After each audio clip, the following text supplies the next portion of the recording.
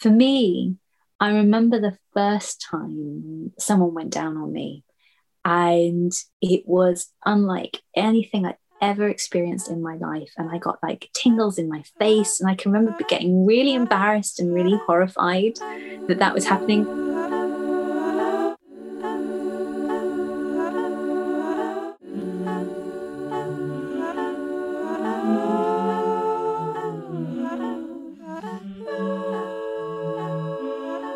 Okay, so this is Dr. Fern Riddell. I'm so excited to have a doctor on the podcast. We're official now.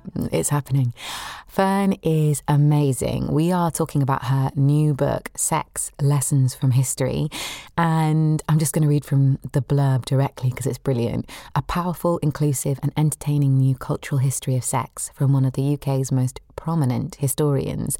In Sex Lessons from History, Fern Riddell takes us on an illuminating journey to uncover the sexual lives of our ancestors, from flirtation to orgasm and everything in between. She shows us that they were just as preoccupied as we are with sexual identity, masturbation, foreplay, sex and deviance, facing it with the same confusion, joy and accidental hilarity that we do today. Obvious why I've got her on the podcast. I mean, come on. In the blurb it also says, so what is sex for? Read the book, find out, I guess, but also thank you for making something that explores that question. Fern is a cultural historian specialising in sex, suffrage and culture in the Victorian and Edwardian eras. She appears regularly on TV and radio and hosts a well-known history podcast, #NotWhatYouThoughtYouKnew, where she explores how history has made us who we are today. She also was a consultant for the BAFTA award-winning BBC drama Ripper Street, which I mentioned because one of my very good friends from uni is obsessed with that show, and I just wanted her to know that I've met somebody who was involved in the production process. #historical consultant brag. Quick note to say that this was recorded almost exactly a year ago. In that time, the book has come out in paperback, and also major changes have occurred around the rights of women to access abortion in America with Roe v. Wade being overturned. That's not something that we discuss here because obviously we couldn't see the future. But if you wonder why we don't mention it when we do discuss abortion rights, that is why. It's because it was a year ago. Okay, that's all I'm going to say. Our Patreon, if you've been listening to us for a long time, or just a tiny little one but love us already, is www.patreon.com/Helen Duff. I am whacking a big chunky download of where I'm at with the baby, comedy, my life, etc. At the end of this episode, you absolutely have the option to not listen to that, but just to give you a little taste of the Patreon vibe in case you were interested. So stick around for that after the episode. If not, please enjoy Dr. Fern Riddell because she is a delight from start to finish, and I can't wait to share her with you. I was going to ask you about who recorded because I haven't heard it yet, obviously your audiobook hasn't come out yet, but did you record it yourself? How was that as an experience? It was a really weird experience because obviously I know I've written a book about sex. I know that. I wrote it. It makes sense. Yeah, I know what's in it. But actually being the voice of saying those words out loud was a very different experience because there's a lot of kind of first-hand accounts in the book. There's a lot of colourful language, shall we say? How was it reading the James Joyce letter? That would be... That's did the you thing not read where that I caved. So I've read everything apart from the James Joyce letter, which we got about 2 sentences in, and I was sitting with my producer and I was like, I can't do it. It's so intense. I'm not a British person. It is. It's really intense. For anybody who hasn't read it or has no idea what we're talking about, this is a letter from James Joyce to his wife, Nora. They've spent some time apart. They've been sending each other letters. He, at the beginning, thanks her for a letter she sent him, to which he's tugged himself off twice. That's the opening of the letter. Which I guess is a way of I wonder if that's a way of measuring how sexy the letter is, the amount of times he tugs himself off from the letter. I think it's a good start. Yeah, great. It's a cracking opening. It really establishes the style. And then the rest of the letter is just about her farts. I mean, it's predominantly about her farts. And he's in praise, in glory of her. And it's so funny because you're right. There are some people who, funnily enough, I think, they talk about anal, they talk about cunnilingus, they talk about going down on each other, waking each other up whilst going down on each other. But I think for some people, the thing that would be the biggest shock or turn off or like taboo would be the farts, which isn't technically a sexual thing. It's just that some people I know, I'm absolutely beyond this because A, I'm pregnant, B, it's like a year after a pandemic, C, I've lived with my boyfriend for a while now, and I cannot imagine, but I know that some people don't, not talking about anything to do with your asshole, essentially. Yeah. I can't imagine having that as a big taboo because God, it would be so impossible. But some people really, it's a real no topic, isn't it? It is. I think it's really fascinating when you see people, or when you're talking to people, or people are talking kind of in the media about sex. And one of my biggest pet peeves is this real sanitization that we've got of our sexual culture. Like whether it's your genitals have to be completely bare and kind of like perfect, whether you're a man or a woman, or whether it's this idea that sex isn't smelly and, you know, and earthy and animalistic, and it should be something that's very kind of clean and sanitized, and there's no, and plastic, and kind of farts don't come into it. Well, farts, of course, your body makes weird noises when you have sex. You can't, it doesn't matter what you're doing, it's just part of it. And I think today we've really lost that ability to celebrate, indulge, and not be weirded out by that.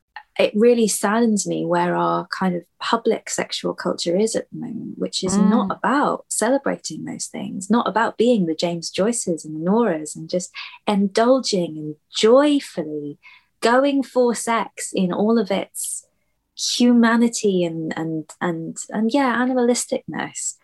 I feel like Brené Brown because, you know, have you ever listened to her podcast? She interviews lots of authors, and she always says like, oh, how am I going to... I've highlighted every single page. There are Post-it notes on I've scribbled everywhere. But I feel like that is true. I have done that. I've written all over it, which I know is sort of blasphemous for some people. No, it's not blasphemous talk. No, it's not blasphemous talk. Please. I've got so many. Who tells you you shouldn't, you must write in books. Write in books, make them your own. I bloody love it when people write in my book. But yeah, this is covered in my annotations. Let's call them annotations to make them sound classy and intellectual.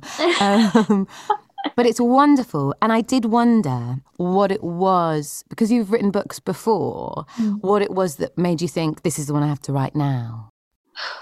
That's actually a really tough question. And you'd think, knowing that I had my book coming out and I would be on the Prairie Trail, I would have an answer to it by now, but I don't.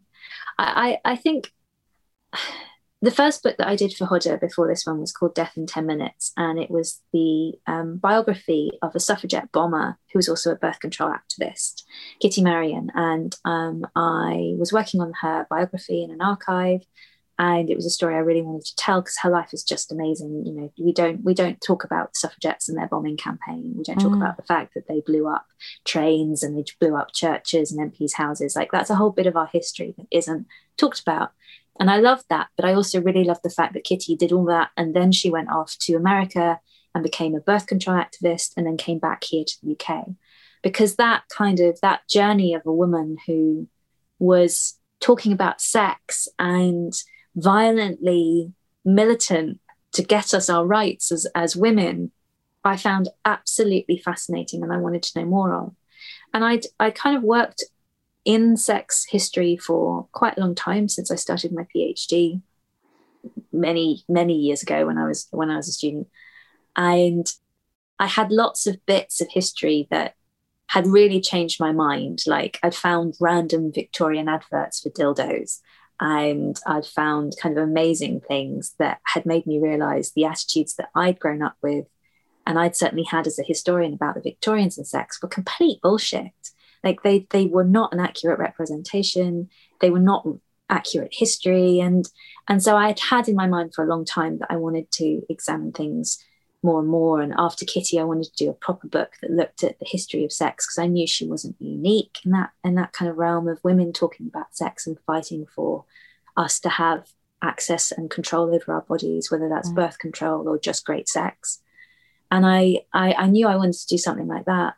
And then in the last few years, I had an opportunity to do another book with Hodder, and knew I wanted to do a little bit on sex, but the debates that we've had in feminism surrounding who has the right to be called a woman and how our LGBTQA history has really been misrepresented in public and just in general, and how many people feel disconnected from that, it suddenly felt like I had a real opportunity to bring all of those things together and be able to say everything I wanted to as a historian from what I've looked at and found and researched and know, and how that alters my interaction with the world we're in today and how it's changed my mind about things.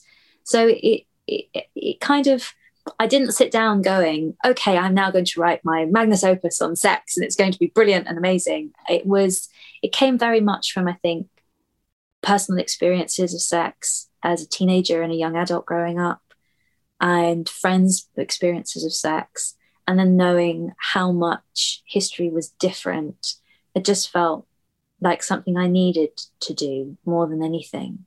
Because I think a lot of the problems we have today, and I think a lot of things we experience as women, there's so much that we kind of believe we're supposed to accept because it's always happened, sort of quote unquote, always that's happened. just the way it is, yeah. Yeah, turns out that's a fucking lie. That's complete bollocks.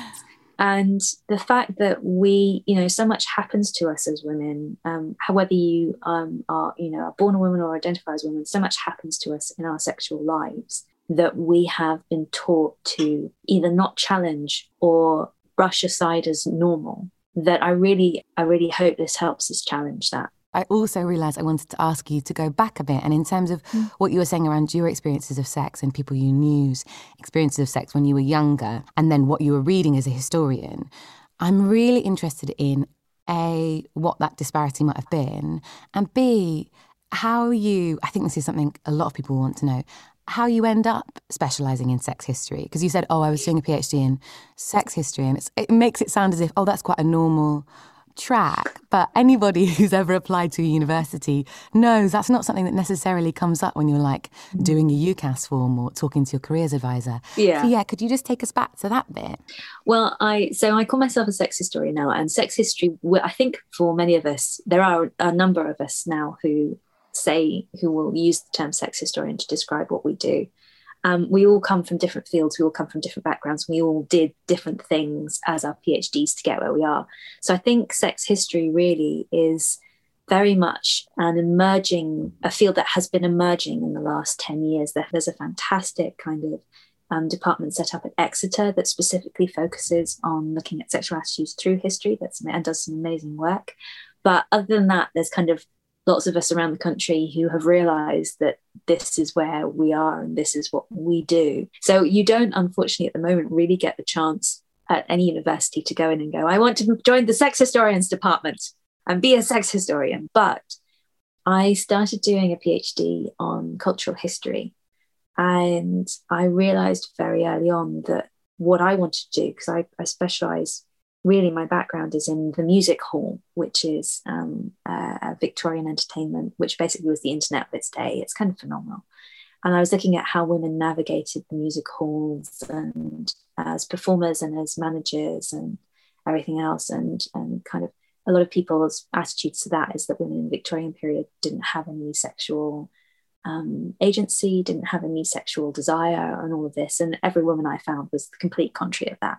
Annie Besant being one of them, this amazing late 19th century birth control campaigner who went to court to fight for the right to be able to publish her birth control guide for everyone and won. Her life story is phenomenal, and she is an absolutely amazing woman. It's something that kind of emerges, I think. A lot of the sex historians I know, we all have sort of ended up here because our research challenged our own preconceptions of what sex in our period, whether that's medieval or Victorian or whatever, was like. And we realized no one had actually gone back and actually asked those questions of what did these people think? How did these people react? And if they had, often their answers from that period had been sanitized by the historian of the 1980s or the early 1900s into just what they wanted them to say. So there's a lot of kind of unpicking that's happening in sex history at the moment of how people have written about things wrong or have sanitized, or, we've got so many historical figures where no one would realize that they were gay because the historians of the 20th century just never acknowledged it or wouldn't talk about it or went to great lengths to hide it. So there's a big move in sex history at the moment, in the global universe of sex history across the world, of people reanalyzing and identifying people who are gay ancestors, who are our gay heritage, who are our elders in that way, to make sure that LGBTQA people know that their history is as long and as diverse as the history they were force-fed at school that was only heterosexual, and that's something I think is incredibly important for us to do, because when you look at history kind of read in tooth and claw, in all of its reality, rather than anything that's been sanitized, LGBTQA people are everywhere. Of course they are, because they're everywhere today. So of course they're everywhere in the past. They're not a new invention. It's not modern or anything like that. And I think making sure that every person knows that their history is relevant and preserved and acknowledged today. Ooh, I feel nice. I feel very, very good indeed. Since I feel lovely, would you like to come and play with me? Okay. There's a brilliant bit in the book in terms of 1980s historians and going back and potentially correcting or reviewing their biases and reviewing what they were writing about as a result, where you talk about the miscomprehension that came out of one historian's research into, let me make sure I'm getting this right, Victorian physicians who were treating women with hysteria and were giving them pelvic massage and therefore orgasms. And she claims. And strong.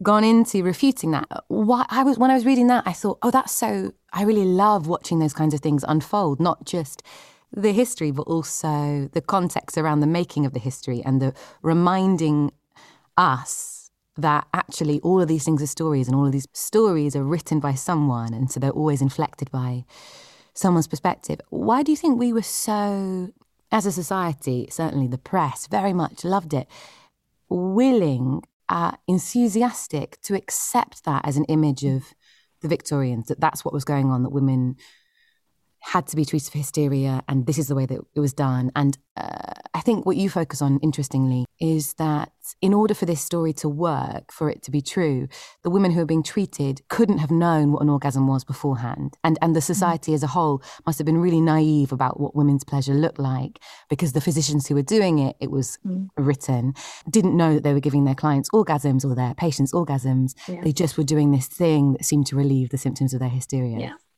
Well, let's start out with the first thing of course, everything that's just been said, and that idea of that physicians were doing this and they didn't know what orgasms were, that Rachel put out. That's completely false and completely incorrect, because they all knew that what an orgasm was. They all knew what a pelvic massage on anyone would do. And we know this because the Victorians' understanding of female pleasure, and in fact every century's understanding of female pleasure before the 20th century, was absolutely fixated on the female orgasm, because it was the only way that you got pregnant. The belief from the ancient world all the way through every single century to the 20th century was that the only way a woman could get pregnant was if she had an orgasm, especially at the same time as a man. So mutual orgasms were kind of all the range. That's how you got pregnant. That's what happened. Is this what you talk about as the shared seed? Yeah, this is the shared seed theory. And it comes kind of from Galen in the ancient world. And then it's just carried on. It's absolutely the main belief, the only way you get pregnant. What's fascinating is actually Channel 4, about 10 or 15 years ago, put a woman in an MRI machine at the point of orgasm to see what happens. And at the point you orgasm, your cervix actually scoops down. It makes a scooping motion. So if there's any semen in your vaginal canal, it of course does actually aid conception. So that's one of those things that for me, when I found this out, when I was told this kind of nearly a decade ago, absolutely blew my mind that the ancient world knew the female orgasm helped conception before they had MRI machines and were able to stick people in them to see it. Like that just blows my mind, that it's kind of this received physical, medical understanding. You just made an incredibly validating action with your hand. You did this sort of, when you're talking about the scooping in, You did a kind of, when I've had to describe what an orgasm feels like for me in the past, I've talked about, you know, that grabber machine in an arcade that's sort of roaming around and can't get a grip and then suddenly gains a purchase. You just imitated that exactly. So I feel as if in some ways I've known about the ancient heritage all my life. And but you see, we laugh about it because we have this kind of modern day belief today that we can only know things through what science tells us. And we forget that actually our bodies are built with an innate understanding of things that just comes out because that's how it works. And as a society and as people, we are actually very good about listening to our bodies and understanding what they need. And of course, in the ancient world, that was far more focus and far more acceptance on that because we didn't have this fast medicalization of everything. It hadn't been removed from us by pharmaceutical industries, by kind of big media medical bodies to say that, no, this is our knowledge, we're right, you're wrong. And I mean, I have just before I get into that rant, absolute faith in the NHS and in medicine and in science is all great. It's a really good thing. We need the drug, you know, all of that. But at the same time, we have also lost a connection to understanding our own bodies and trusting in our own bodies, I feel. In the last kind of 100 years.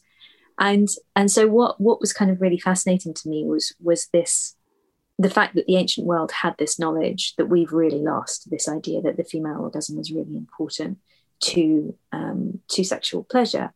Because in the 20th century, that does get removed. And I know when I was growing up, the female orgasm, if you think of Sex and the City, was kind of treated as this new thing of wonder. Like, oh my God, it's never been done. It's never happened before. And now we know what it is and people should do it. And maybe it's not happening. And it's really complicated and it's really hard to do. But, you know, if you picked up anyone from any century before the 20th century and said to them, did you know the female orgasm is really difficult and it's a really rare thing? They would all looked at you as if you had 5 heads because their response would have been, you do know it's the only way a woman gets pregnant, right? And we all kind of talk about it. We all discuss it. We all have ways of doing it. We talk about how easy it is to do. We talk about how important it is to do. We talk about how it's the most natural thing in the world. And you after nearly 2,000 years of us believing this, you've decided it's hard. You know, that they would just kind of, they would think our attitude to it is really bizarre. So in terms of the manipulation of that idea, because you also go into that as well, because obviously we know that, in fact, you don't have to orgasm in order to become pregnant. And you discuss the flip side of that argument, which is obviously people who suggest that women who become pregnant as a result of rape must have been taking pleasure from the rape because the only way you can get pregnant is from having an orgasm. So who hark back to that kind of ancient idea and warp it for very right-wing anti-abortion. Well, it is a real shame. And I think this is one of the things with sex history is when you're researching it and when you're writing about it, you have to understand nothing is perfect and you can't make the past better than it was. So on the one hand, I can tell you about all these amazing sources that I have that talk about how important the female orgasm is, from the 12th century Hildegard of Bingen, a nun, writing about how important and how beautiful this is. And this, I mean, she describes it in this amazing way of when you're having sex and you're in that heat of the moment before your orgasm, you feel a heat in your brain. And that heat at the moment of orgasm, it comes down into your body, and that makes you kind of, that's what makes you come and all of this. And I absolutely love that because Hildegard, you know, is a nun in the 12th century. Who knew? And that, you know, I've got loads and loads of different kind of first-hand accounts of what orgasms feel like from across the centuries and people talking about it. And it's really beautiful. It's really amazing. But on the flip side of that is the importance and the power that they put on the female orgasm meant that if a woman got pregnant after she had been raped, which, as we know in our modern society, is completely normal and is nothing to do with whether or not the orgasm, that the rape had then been consensual. We see that really from kind of Anglo-Saxon times.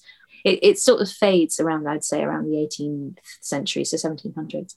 But for a very long time, there is this dominant attitude that if a woman says she has been raped and there's a child and she takes that child to court, so we've got a number of cases in kind of the medieval period where women go to the assizes to sort of say, this man raped me and I want payment, I want him punished. I want, I need money, I need to look after my child, where the magistrate will turn around and say, well, you've got a child, so you weren't raped.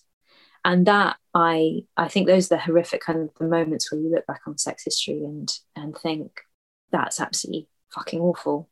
I can't imagine what that must have felt like. The scary thing is we regard those attitudes, I can say to you, those attitudes started to fade in kind of the 1700s, but they also stayed really current in some corners of our society.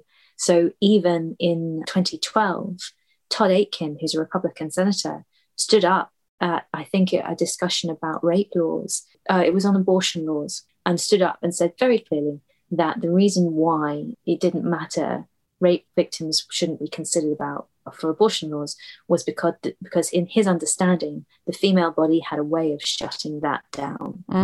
So he believed that if a woman was being raped, the female body would stop her from getting pregnant. So therefore, rape victims didn't need to go for abortion laws, because if they got pregnant afterwards, then it wasn't a rape. And it's moments like that where it sort of defies belief that in the 21st century, someone would say that. And when we can trace its heritage back to the medieval period, and it is still part of our culture. I really like the way you navigated a lot of the ambiguous topics in the book, or areas of ambiguity. And you talk about how in the past, potentially, in history, there's been a much greater focus on a shared experience of sex and a shared experience of pleasure, and how that maybe underlined this idea of the shared seed and mutual orgasm in a way that now we're slightly detached from, because there's a much more individualistic approach to sex and a kind of idea of what can I get from the situation, how can I perfect my experience, how can I improve or work on my body and my kind of my sexuality as a personal project. Is that something you see, or is that my, did I misinterpret? No, I personally feel, and so first off, I think porn is fantastic. I think it has a place in our society completely. I think it can be very helpful and revolutionary for some people, and I absolutely believe in sex workers' rights. But I do feel as a society, we are moving from an erotic sexual culture that is earthy and human and believes in shared sexual pleasure to more of a pornographic one. And what I mean by that is it's a removal of sexual pleasure from something you are experiencing with someone else to something you are experiencing alone, that is very plastic and very sanitized, and is about your pleasure and not your partner's. And when you look at pleasure, and you look at kind of marriage guides or sex guides at any point, from the 1600s, 1700s, 1800s to the early 1900s, the thing that every single one of them says is that shared pleasure is the most important thing. And that kind of blew my mind when I was researching, when I was learning about this as a kind of a younger historian, because I had totally gone into that thinking, all of these books are going to say male pleasure is the most important thing, and women should just, lie back and think of England. And of course, that's all bollocks as well, because every single guide states female pleasure is the most important thing, because women have to be able to have an orgasm to get pregnant. And of course, that's what everyone should be wanting and should be having fun with. And then at the same time, that sex is about a very spiritual, erotic union. One book said, one of my favorite things is said that it should be seen as the union of a soul within a soul. And I just thought that was kind of the most beautiful and moving way of talking about sex and a sexual encounter. And that's not to say that, you can't have fun from a quickie or a one-night stand, or you can't have a really deep or erotic experience from a quickie or a one-night stand. But really, for our ancestors and for our great-grandparents, their erotic sexual culture was far more interested in sex as something that was being about this deeply erotic sexual connection with another human being. And I don't think, at least the popular culture I grew up with, and the culture that I see today, people experiencing, I really don't think that has carried on. I don't think that's carried through. I think people are very lucky when they find someone that they have a really deep, powerful sexual connection with. But I think our public acknowledgement of how important that is has faded, and it has kind of become far more about what your personal pleasure is, rather than that pleasure being a shared thing that you and your partner both work towards. Hot-a-day-o, hot-a-da-da, hot-a-day-o, hot-da-da-day, hot-a-day-o, hot-a-da-da, hot-a-da-da-day. Hot-a-day-o, hot-a-da-da, hot-a-day-o, hot-da-da-day, hot-a-day-o, hot-a-da-da, hot-a-da-da-day. Hot-a-day-o, hot-a-da-da, hot-a-day-o, hot-da-da-day. What are you doing? I'm still on with British Cats. Do you find that there is a stigma around what you do, or at least a kind of stickiness around explaining what you do and why you do it, for want of a better word? Stickiness is a great choice of words. Well, so I was really lucky, I think, when I was growing up, because I grew up in a very healthy atmosphere towards sex. Certainly in my kind of in my family group, there was no shame involved with talking about sex. It was something that was kind of said, if you have questions, ask questions. I may not be able to answer all of them, but I'll certainly try and find find a place to tell you about, or tell you what I think, or all this, but you should experiment and you should find out what you like. And I was very lucky, I think, to get very, very healthy messages and attitudes to sex when I was growing up from my immediate family. And then I found when I went to university that was really rare. And I kind of found that a lot of girls, especially at uni, and boys as well, had very different messages, were intensely fucked up over their attitudes to sex, intensely kind of fucked up to sexual relationships, and it was a real kind of surprise and shock to me, because I had been so lucky kind of growing up in a very rural atmosphere, and then going to a very small secondary school. I didn't really realize that what I had growing up was quite so unique. So that as a kind of cultural shift certainly changed my attitudes to kind of how people see things. When I went to university, and after I kind of had done my being a student, I decided to pursue being a historian professionally. So I was doing my PhD. I wasn't a sex historian at that point. I was working on music halls, and a lot of sex was in it. But I wrote my first book, which was called The Victorian Guide to Sex, which is kind of done as every chapter, a different character takes you through Victorian attitudes to sex. And, I didn't really think anything about the fact I was writing it. And I certainly didn't expect to be judged for it. But I was. And I was at my university, and I asked if I could do my book launch for this book, kind of because it was really exciting to be a PhD student and have a book coming out. That wasn't really the done thing then. And I asked if I could hold the book launch in our department, just because it was, I thought maybe 5 people would come. And I was really proud. And I thought, this is a great thing for my department as well, that they've got a PhD student. And I watched every single member of our department get up and walk out that evening. And it was just me and my friends. And they had to walk past us, like the whole, like with the wine and the everything and all of this. And they walked out one by one, and I was like, right. And then after I'd got my PhD and I was doing the rounds of the literary parties in London, as you do, is kind of when I think it was just as my first big book, my first big proper book with Hodder was coming out in 2018. And I can remember at a big history party for an extremely wonderful magazine that I love very much. Another historian came up to me, and she was like, "Oh yes, well, I thought about writing about sex, but it just marks you out, isn't it? And no one takes you seriously." And I was like, "Oh, well, It's not been a hamper to my career in any way, shape or form. I write about a lot of things, including sex. I'm a great historian. I know that, my research is fucking brilliant. And my career is doing really, really well. So I don't really seem to have a problem with people taking me seriously. It's so frustrating. I think that potentially belies a fear within that person, who's obviously a female, that they resisted talking about sex because they were worried they would be pigeonholed. And one of the reasons I asked the question about whether you'd experienced any kind of stigma or backlash against writing about sex is actually because you are a woman. And it struck me that the book is so open and curious.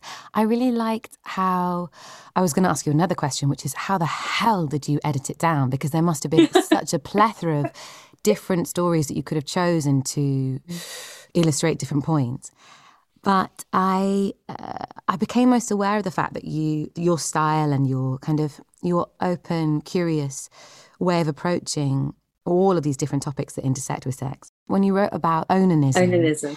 And the full title, I haven't written down the full title because it's too The title long. is about 50 million years. Yeah. The title, I'm going to find it because it's too good to miss it. It's in the masturbation section. Here we go. So, the publication of Onania, who knows, Onania, or the heinous sin of self-pollution and all its frightful consequences in both sexes, considered, with spiritual and physical advice to those who have already injured themselves by this abominable practice, which was published in 1712. And you speak about how it made masturbation, even though in the past masturbation had already been legislated against, where you have, for example, boys in the 10th century, this really struck out to me, boys in the 10th century, if they were caught wanking essentially or touching themselves, masturbating, were punished for up to 10 days penance. If they were doing it in front of others or with others, 30 days. But girls got 3 bloody years. 3 bloody years. I really want to come back to that.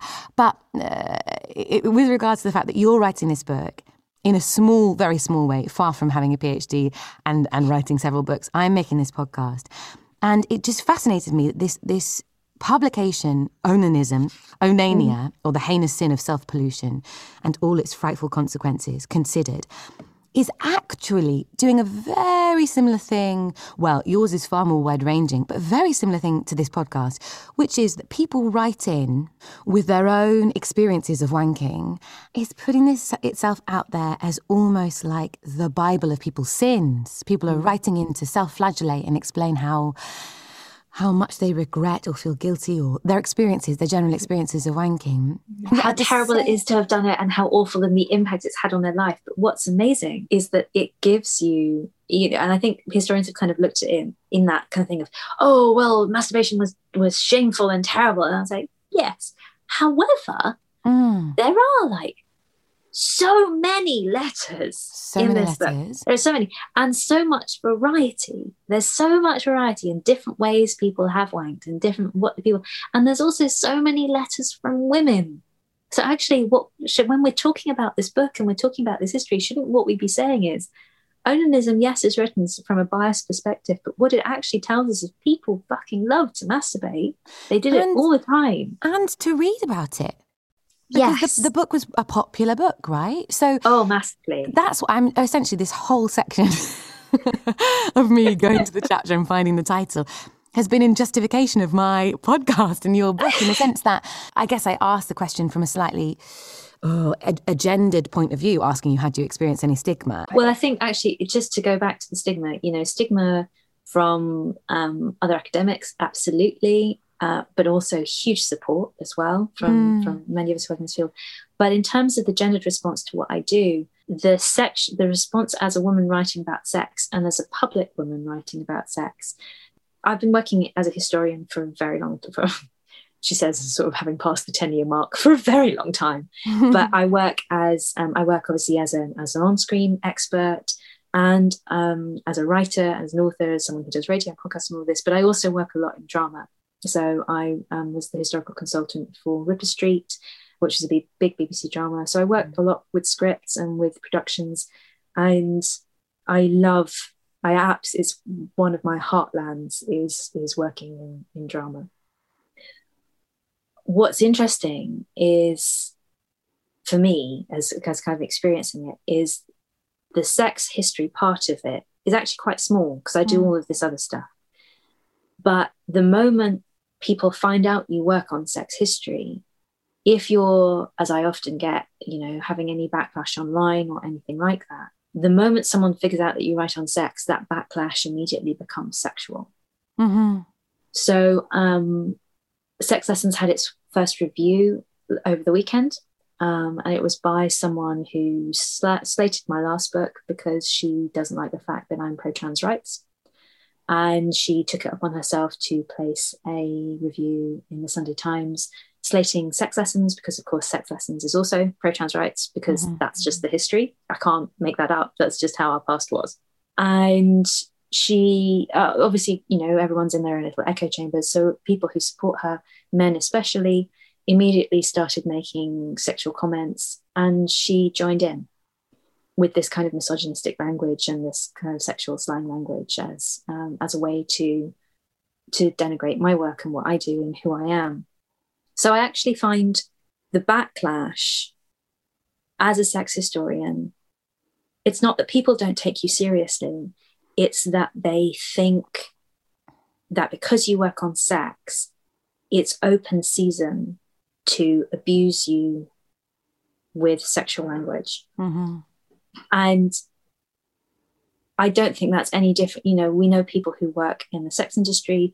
We know people who, any actress who does a nude scene is immediately seen as fair game by certain sectors of our society.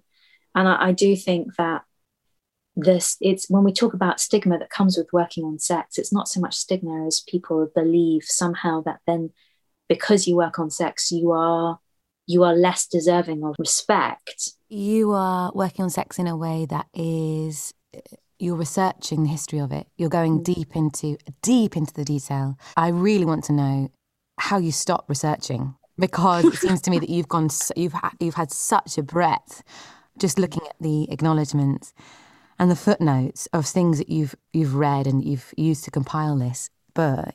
Like where you draw the line and just go, Fern, we've got enough. It's enough now. It's never enough. It's never enough. But you're the person who's being singled out as worthy of attack, or at least it's okay to attack you, as opposed to the people who are inside your book, who you're saying, look at this person who wrote the onanism book, for example. Their stance was very Puritan. They were publishing these letters from these people, all about these people's experiences of masturbating, but from the position of somebody anonymous, a man who is saying, I'm going to put all of this out there into the public space. I'm going to share all of this information so that everyone can gobble it up with their eyes and their imaginations. But I'm taking the stance of somebody who is saying it is wrong what they are doing, and they should learn from their experiences of hurting themselves, of physically abusing themselves, of polluting themselves, so that we as a public can all collectively kind of grieve their pain that they've put themselves through, and ourselves be kind of exonerated. And that seems to be the way that you get away with, you can publish about sex, you can talk about sex, as long as you are at the end of the book or intermittently throughout the book or the article that you're writing, reassure the person reading that you don't hold any of these views, you've never done any of these things, and you think they are explicitly erroneous and awful. That seems to be like what's rewarded in certain circles, as opposed to somebody writing a book and doing all the other things that you do, where you're taking a much more open and curious approach and saying all of these experiences are valid. And I think it's really good if we know about them, so that we're not getting on our high horse and saying some things are okay and moral and some things are absolutely disgusting.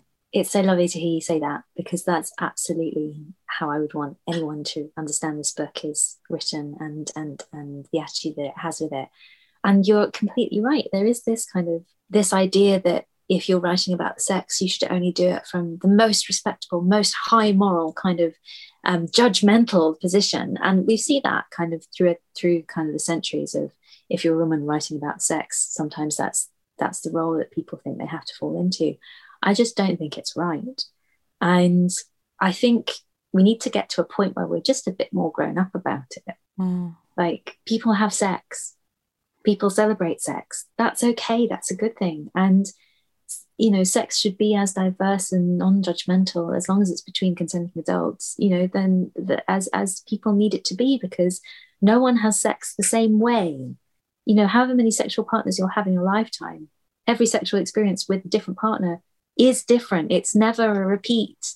So why do we think that our understanding of sex, whether it's gender or identity or the sexual experience in itself, will ever fit into a one-dimensional box of A to B, and that's it? I find it bizarre, the people who think that's how sexual experiences or in your lifetime should be, that they should be this kind of defined black and white thing. They shouldn't. You know, it's that's not what pleasure, and that's not what joy, and that's not what sex is. It just isn't at all. And so I hope anyone reading this book, whether they want to know more about LGBTQA history or our attitudes to the body, or how people in the past flirted and what it did and why it mattered, or contraception, you know, all of these things are in there. And it is about being curious, because that's how I approach history. And that's also, I think, how I approach life. That's why the book is so brilliant. It's because you're informing people. You're opening up our knowledge. It's understandable that people maybe have limited views, because that's all we're receiving if you only get one version. So, for example, learning that Samuel Pepys wanked in church over Charles II's mistress and wrote about it, and thinking, I've definitely heard his diary serialised several times on Radio 4. And never has that book been mentioned. So I really applaud you, and I thank you for writing the book. Thank you so much. The last question I always ask people, and you can feel free not to answer it if you don't want to, because I realise this has been a slightly less kind of personal interview, is I always ask what it feels like for you to orgasm, and you can describe it however abstractly or anatomically as you please. I think that's an amazing question. I'm now going to have to go back and listen to every single one of podcasts because you know, I think people's sexual language and how they describe their sexual experiences are so beautiful and amazing. For me, I remember the first time someone went down on me, and it was unlike anything I'd ever experienced in my life, and I got like tingles in my face, and I can remember getting really embarrassed and really horrified that was happening, because although I had a lot of discussions about things like that, I hadn't ever experienced it before. So I think that first time that you experience that pleasure when your body has never been through it is something I think you should be able to remember, or be allowed to be. It's more important, I think, than losing your virginity, is that first time that you experience that with someone else or with yourself. I would agree strongly. Yeah. And that is what I think. I think if we need a total shift in our sexual culture, it's to forget celebrating the loss of your virginity and start celebrating your first orgasm.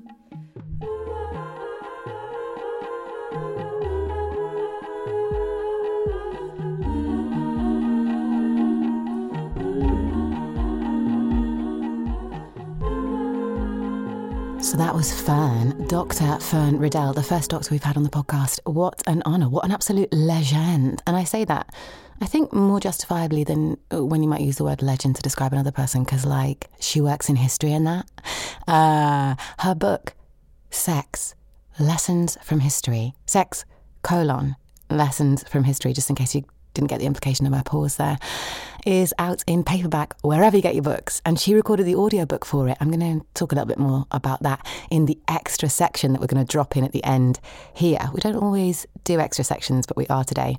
But on Fern, Sex, Lessons from History is out now wherever you get your books. You can download her reading it. Who wouldn't want that? And I highly recommend it. There was so much we didn't get to talk about in this podcast. We could have gone on for hours. One reason we didn't is because obviously the podcast has to be capped at a certain length of time to keep your your attention. And also because obviously Fern and I are not friends. We gave a very good impression of being firm gal pals. But in fact, it was all an illusion. She was doing it for publicity reasons and because she's just genuinely so lovely.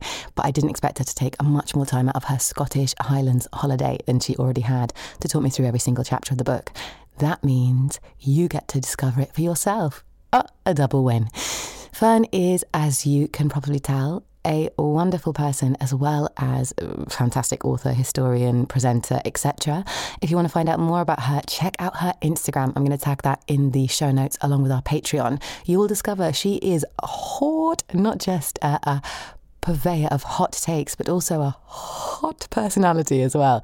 Okay, I think that's enough. I think we've had enough. This podcast has been edited by the fantastic Daisy Grant. Check out Daisy Grant Productions if you want her support with your podcast, although she's so busy she can barely reply to my texts. And I look forward to hearing, seeing, connecting with you. Next week, we have Lindsay Bliss, a brilliant birth doula from New York, as well as just a badass mother of 6 and wonderful all-round woman. See you then, and in the meantime, take care of yourself. Okay, so this is the extra bit. Now, this is the bit that I normally put on Patreon. And if you're not here for this, if you don't want to listen in to my ramblings about me and what's been going on, feel free to log out now. I realised that some people are not in a place where they can maybe connect to the Patreon right now, and that is absolutely fine. You are very welcome here, regardless of what's happening for you, regardless of whether you can contribute monetarily, listening, giving us your attention. I am so, so grateful for that. So log out now if you're not interested in more stuff about me that is not directly orgasm or history related. Wonderful. For the rest of us, thank you so much for listening to the season 2 bonus content pre-series big birth story episode. Lots of you did, and I am very touched by the fact that you were bothered. So I thought I would just give you a quick update about where I am at right now in terms of being a mum and a comedian and how that is working out. I also just had a huge revelation, which is the main reason I wanted to record this bit. And it's inspired by an audiobook I just finished recording. I'm not going to give you the details because it hasn't been published yet. We always record it before it comes out. But I can say that it's about coercive control, a woman who is being coercively controlled by her best friend from childhood, who she also is deeply in love with and hopes to one day have a romantic relationship with. He strings her along. There's a traumatic incident when they're teenagers. She drops out of uni as a result of it, and he gaslights her around it. For days, for years, and she doesn't realise until like the end of the book. I found this book really hard to record. I've actually recorded a lot of books around this area. I think it's called domestic noir. It's a hangover, or at least it's definitely become a much bigger area of interest since like the Gone Girl phenomenon that was. It turns out there's a big audience for books about intelligent women who should know better, who end up in bad relationships with bad people who don't allow them to realise their full potential, and then at the end of the book they suddenly see through them and become the fierce, fantastic people they always should have been. And I think it's because they're read by intelligent women who should know better, who are in relationships with bad people who gaslight. Do you see what I mean? Like, we are attracted to things that maybe reflect back an experience we've had, or that we think, oh yeah, we just love seeing that arc, that experience of like realising you're better than the person you're giving all of your attention to, or the thing that you're focusing all of your energy on. And when I was reading this, I was like, I can't handle this right now. This person is so silly. How can they not see what's happening? And then as the book was going on, I personally was feeling worse. Sorry, I just had to stop recording to help my boyfriend find his swim goggles. We didn't find them. I've put them somewhere. I continuously hide them from him because I get so annoyed with them being just like out and about. It's the one object that doesn't have a place, and I haven't found the place yet, but I've obviously put them somewhere that I thought was really clever, and now neither of us can find them.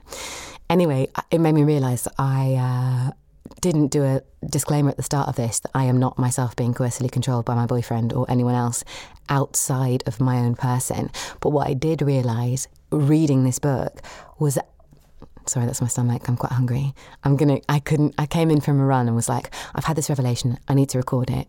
It's probably going to be rambly, jambly because I had a coffee, then a rant, now I'm recording. Never doth the trio go well. But I realised that a lot of the behaviours this person, the protagonist, was having this toxic relationship with, was exhibiting, were things I do to myself, things I say to myself, ways in which I make myself feel worthless or tell myself off or like prohibit my behaviour to kind of protect me from shame and embarrassment and vulnerability.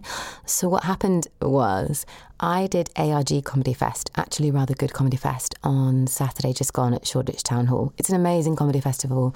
It's loads of top comics previewing their Edinburgh shows 1 month before they go up to the festival. I was hosting a stage because I'm not taking a show to Edinburgh this year. So I was doing like 15, 5, 2 minutes in between shows, depending on whether people were running over, under, how much filling we needed in between, as audiences shifted between the 3 different stages and saw different shows. So as a result, I was doing semi-improvised material, lots of crowd interaction, emceeing. It's different to doing a polished 1 hour show that you've been working on for an entire pandemic. That's nearly 3 years worth of material, thinking, practicing time, and are now taking up to Edinburgh for like a marathon month. And yet I went immediately into comparison mode where I thought to myself, I am nowhere near as funny, sharp, articulate, verbose, clever, comedic as Ivo Graham, who was the first preview, who did 50 minutes of beautifully written, perfectly practiced, completely off the cuff appearing, but obviously hard worked material. Despite this being a fact, despite this being a reality, my brain was immediately like, you are a piece of shit. You do not belong here. You should leave. You should leave now. You can't leave. You're committed to this. You have to do 4 more sections in between the next 3 hour-long previews. Oh my God, Leo Wright's coming next. He's so talented. He's so hot right now. What are you going to do in the next 5 minutes? All of this is going on in my brain as I'm watching Ivo. I've done 15 minutes of lovely crowd work. It's been a really nice time. Very casual, very relaxed. Made the audience feel welcome. Like this is a kind of hodgepodge preview place where you're going to see loads of different voices, loads of different levels of preparedness, and that's okay. This is a nice space to be. We're all going to have a fun time. Then Ivo Graham comes up, starts smashing it, and I immediately go into like red alert emergency shutdown mode, where my brain decides the best way to deal with my panic, essentially. I would never have said I've had a panic attack in my life before, but reading this book where the protagonist was having regular panic attacks, I now, on reflection, am like, have I though? Because I went into shutdown mode. My brain was just like, you have no material. You have 0 jokes. You have nothing you can say. There is nothing you can do. There is not a single thing, word, gesture that you could utter that will be worthy of this audience in between Ivo and Leo. Which was just a great, great time. It was such a fun thing to experience. And then obviously as a result, the like 3 minutes that I did between Ivo and Leo after everybody had shifted rooms, because obviously you go like, Ivo Graham, everybody, everyone applauds, and then the room gets up, moves to another room or stays there depending on whether they want to. But regardless, we play a bit of music. I don't immediately go into material. But I was so pre-ashamed. I was so pre-ready to bomb that I just did like 2 minutes and then was like, we're running over, so we better bring Leo on, without at all like finishing on a laugh, barely getting any, it actually wasn't as bad as I'm sure I felt like it was at the time. But because I'd built myself up for it to be so bad, and then on reflection was like, that was horrific, I never want to go on stage again, it feels like it was a hellish time. And I just spiraled. I had to text a few people to be like, I have to go on again. What the hell can I do? My boyfriend, Kat Bond, another comedian who was a very good friend and who was hosting the next day, I reached out to them and they were great. They were like, just do some stuff based in the room, like come back to where you are, who's here, what's happening. I did that. We had some lovely stuff on crisps. It genuinely was a nice time. I relaxed. It was fine. But over that like hour period where I started to panic, I did the link and then I panicked again, I genuinely wanted to run from the building. And I ran for myself. I shut down. I left my mind, I just drained my mind of all personality and self-belief. And that has happened before. And it happens because there's a voice in me that is like the coercive controller in this book, who is like, you're a piece of shit, you're nothing, you're going to fail, you're absolutely worthless.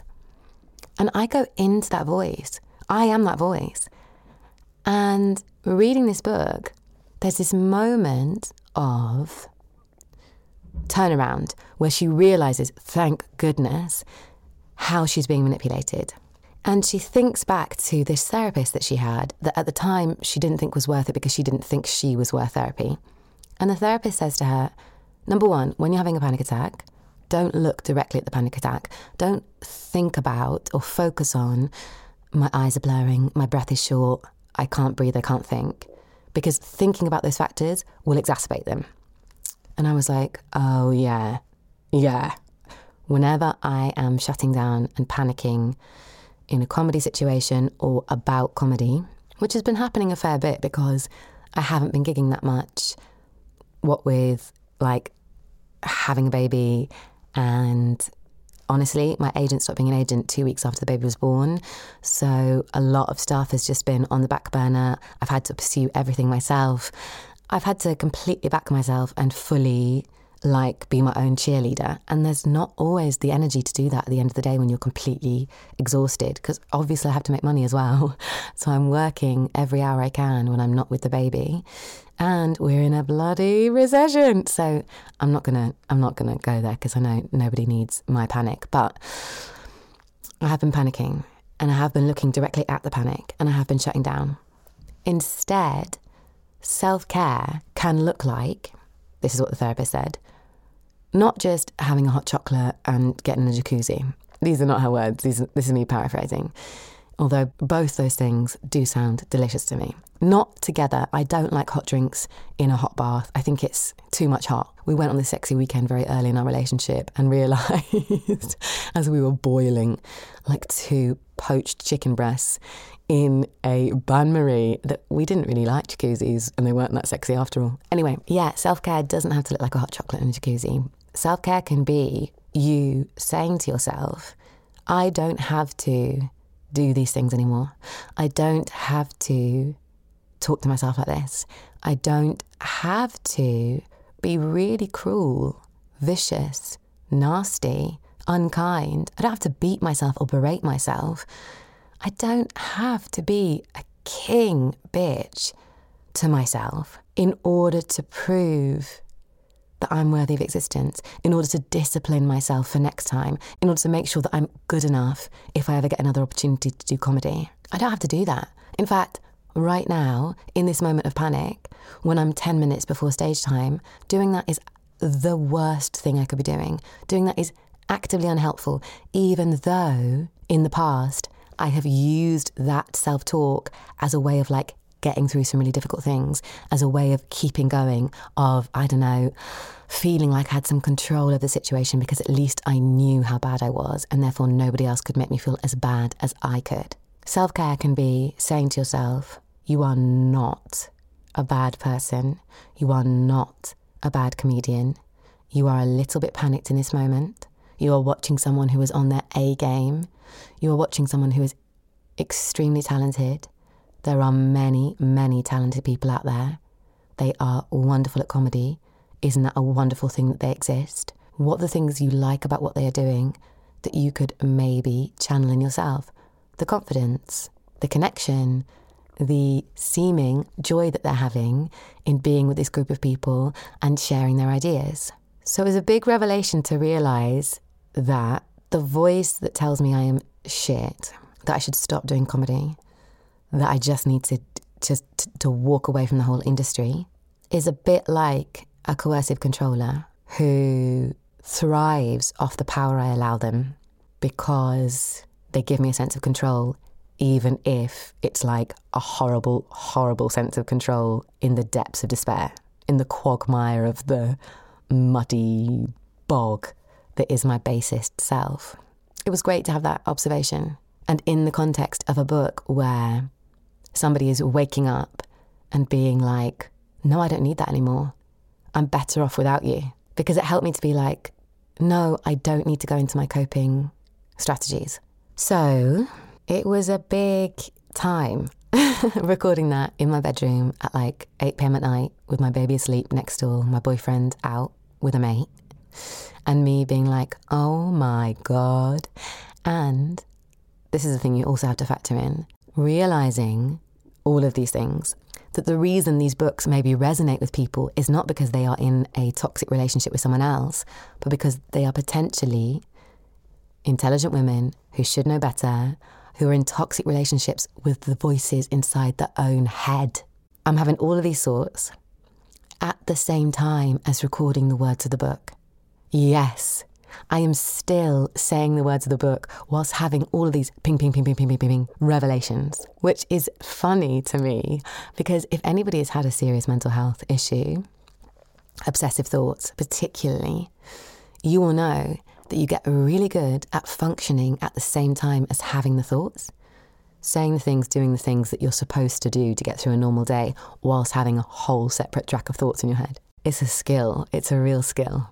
So I was having all these revelations while reading this book and trying to keep my voice appropriately moderated, as opposed to being like when she was saying things like, you're a liar.